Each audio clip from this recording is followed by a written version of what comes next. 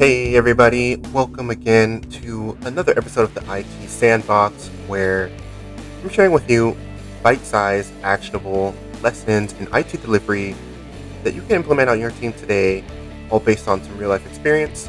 My name is Christian Cox. I'm your host, your agile and product enthusiast, and I really want to help you improve your team's output by sharing some of the things that I've learned along the way in my IT journey.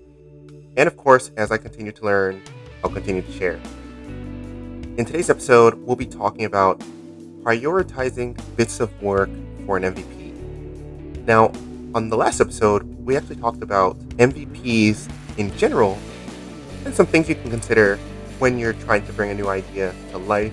Today, we're going to really dive into it, and I want to share with you guys some things that I've done on a project that I'm currently working on that'll kind of help you, at least in a larger organization context, figure out some ways to navigate the process of developing an MVP, especially when you're working with some business stakeholders who aren't exactly technology people.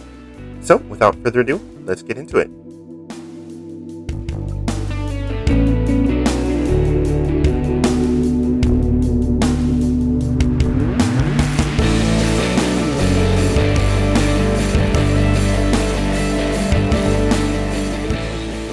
So, to kind of give you guys some context, I'm working on a project currently with senior business stakeholders, people from my team as well, who are part of the IT group.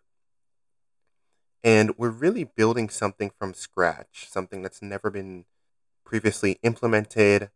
They've always had the same business process, and the technology around that obviously supports that process.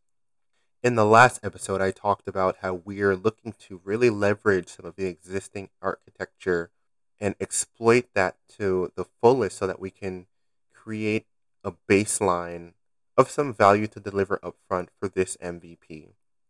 Now, of course, when you're working with folks who aren't exactly technologists and they're more focused on business results and business processes and really the outcome of the technology that's delivered by IT, sometimes it's a little difficult to navigate certain situations when the business group obviously will make certain requests to IT, and we're not always on the same page simply because they're not always sure how IT works and how bits of technology are delivered, and really kind of what the best practices are to deliver valuable tech, right?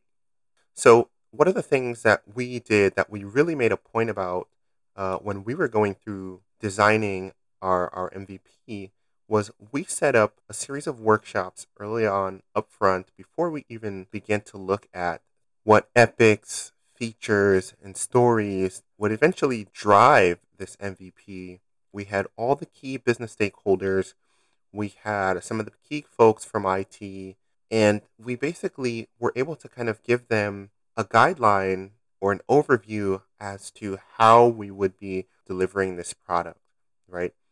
This organization in particular is special because it's making a transition from kind of like a waterfallish approach to a more agile and product focused delivery. So we had the opportunity with a fresh canvas to really kind of lay down the tracks and say to the business group, when starting from scratch, these are the best practices when delivering a product like this, right? So we had, and it was a pretty long session. I would say it was about an hour and a half or 2 hours, but we really kind of laid down the ground rules and said, so we're looking to deliver an MVP, which is a minimum viable product. What we really want to do is, with the least amount of resources, deliver the most value up front and then iterate from there, right? Because not everyone knows what an MVP is. And a lot of people, especially if they're from the business group, they have a ton of amazing ideas that they want to take to the market, but they don't exactly know how much effort is required from a technology standpoint. So it's really important to guide them with the idea of the MVP and say, what are the absolute core functionalities that this product needs to have in order to deliver some value to your clients or your end users? Because when you ask them that question, you give them the opportunity to really think about out of all the things that they would like for this product to eventually have, what are the things that we should be prioritizing, right? And a great example of how to communicate this was thinking of it as a thin slice of something that you can deliver up front. Maybe a thin slice of pizza, for example, where at the very base you have a pizza with some sauce and some cheese, and then you begin to add pepperoni, sausage, whatever toppings that you might like. But at the very core, you have a thin slice of something that works. So in our workshops, we help them to understand what the goal of the MVP was and why it's important to take all of your ideas that you'd like to have for this product, kind of pull the reins back in and think about, the absolute core and the absolute necessary features to deliver at least some value up front. Again, in this context, based on the existing infrastructure that we already had in place, and then look at investing in more resources to deliver continuously as we go forward and as we receive feedback. Hey guys, more to come on this, but just a quick reminder that the IT Sandbox is brought to you by the CHC Group. I always say that the only real way to drive change in your IT organization, well, is to have more people on your team speak in the same language. And that's where the CHC Group comes into place. We're bringing to you staffing solutions for IT people by IT people. My colleagues and I, we've actually been in the day-to-day grind and the madness of IT delivery on a ton of digital projects. So before we even hand over a candidate for you to interview, we're actually asking better screening questions up front because we've actually been in your shoes. So if you're looking to improve your delivery capacity or drive some change in your technology group, feel free to head on over to thechcgroup.net to see how we can support your IT staffing and other business needs. The link's also in the show notes. Feel free to check us out.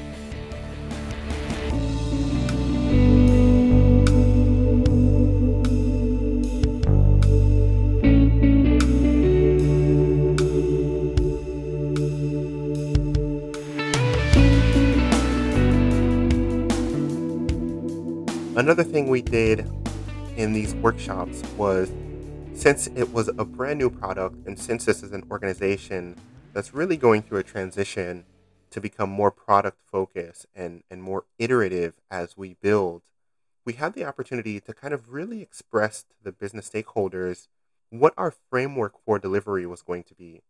We talked about agile delivery and we talked about working in a scrum setting. And we really were able to kind of help them understand that this work was going to be based on some large, broad pieces of functionality. Obviously, we call them epics. And then we would break them down into features that support that functionality, and then even smaller and more granular at this user story level. So you give them an opportunity to understand this framework, and then you let them know we will be working in 2-week sprints, and each sprint will have a certain amount of stories that we're going to be working on based on the story size. Then you'll be able to kind of prioritize really what is it that you want to deliver first, because as tech people, we know that the business will come to us and say items X, Y, and Z are absolute priority. But by the time we get to a refinement section, when we're actually using story points to kind of size out our stories, then we can take that information back to them and say items X, Y, and Z are pretty complicated. Each of them is going to take a significant amount of work, but item Z is going to be the largest one. So out of the three, which one do you want to prioritize up front? We give them this context and we lay out this framework for them to let them know that our main goal in all of this is to deliver something that works as quickly as possible, that provides value, and that we're able to easily change over time, right? We really want to work towards a working product. And that's something that when you're working with a business group who isn't so tech savvy, really being able to kind of lay down these tracks for them and say, this is the way that we're going to work, and this is the best practice for us to use. if you really want to be able to deliver some sort of value quickly and then take in your feedback from there and iterate. So, one of the things you really want to be able to do when you're working with a business group that isn't so tech savvy, especially when you're building a product from scratch, it's kind of hard to really find some direction. But one of the ways you can do that is by understanding the process that they want to achieve. Now, in this case, in the example that I'm using, and I'm speaking from some experience that is actually still ongoing, we're still building the product. One thing that's been really valuable for us is understanding the process that's in place currently and understanding the outcome that they'd like to achieve. Once you understand those two pieces, then you can really focus on what needs to be done to bridge the gap. So, whether you use Microsoft Visio or, Lucidchart or something like that to map out your processes, this is a really valuable exercise that can help you to understand what the desired outcome is for the business. And it can really help you to tie your features and your stories back to a part of the process that the user will actually relate with, right? When the user is going through a certain process flow, then you can really visualize it once you've laid it out on, your Microsoft Visio or your Lucidchart. And as you kind of build out this story of a complete user flow, your features and your user stories can actually line up with what you've drawn out. So after we did this, we kind of understood where we were today, where the business group wants to be with this product from a process standpoint. Then we were able to really start from the top down with our epics, our features below that, obviously, and our stories. Now, we use a cool tool called Miro. It's Miro.com. I'll leave a link for that in the show notes as well. And they actually have a free version that allows you to really draw out your epics, features, and your stories in a way that helps everyone on the team, everyone who's involved, even, business folks who aren't tech savvy, everyone can visualize what we're looking to build and how we want to prioritize it. So I encourage you to check that out. It's really a useful tool that for us kind of really helped tie everything together and make sure everybody was on the same page. And in doing this exercise where everyone can visualize the epics, the features, and the stories, you're really giving your business stakeholders an opportunity to see, how things start to take shape and how you begin to prioritize. And you actually, you let them participate in that as well. Because on the Miro board, there's actually a space at the very bottom that's for stories that we would say are below the line, right? Stories that are representing things that are nice to have, but not necessarily an absolute priority for MVP. And when you give the business stakeholders kind of like the power to really participate and almost drive these sessions, you really give them an opportunity to come into your world as a technologist and help to bring them on board when you're developing an MVP or whatever enhancement for any existing product, really. You give them an opportunity to align with the way you work and how you plan on delivering. That way, their expectations really match up with yours with respect to the workflow that you and your technology group want to have in place. Hey guys, thanks for tuning in today. I hope you've gotten some value out of this segment. If any of it hit home for you, feel free to share and subscribe because there's more to come.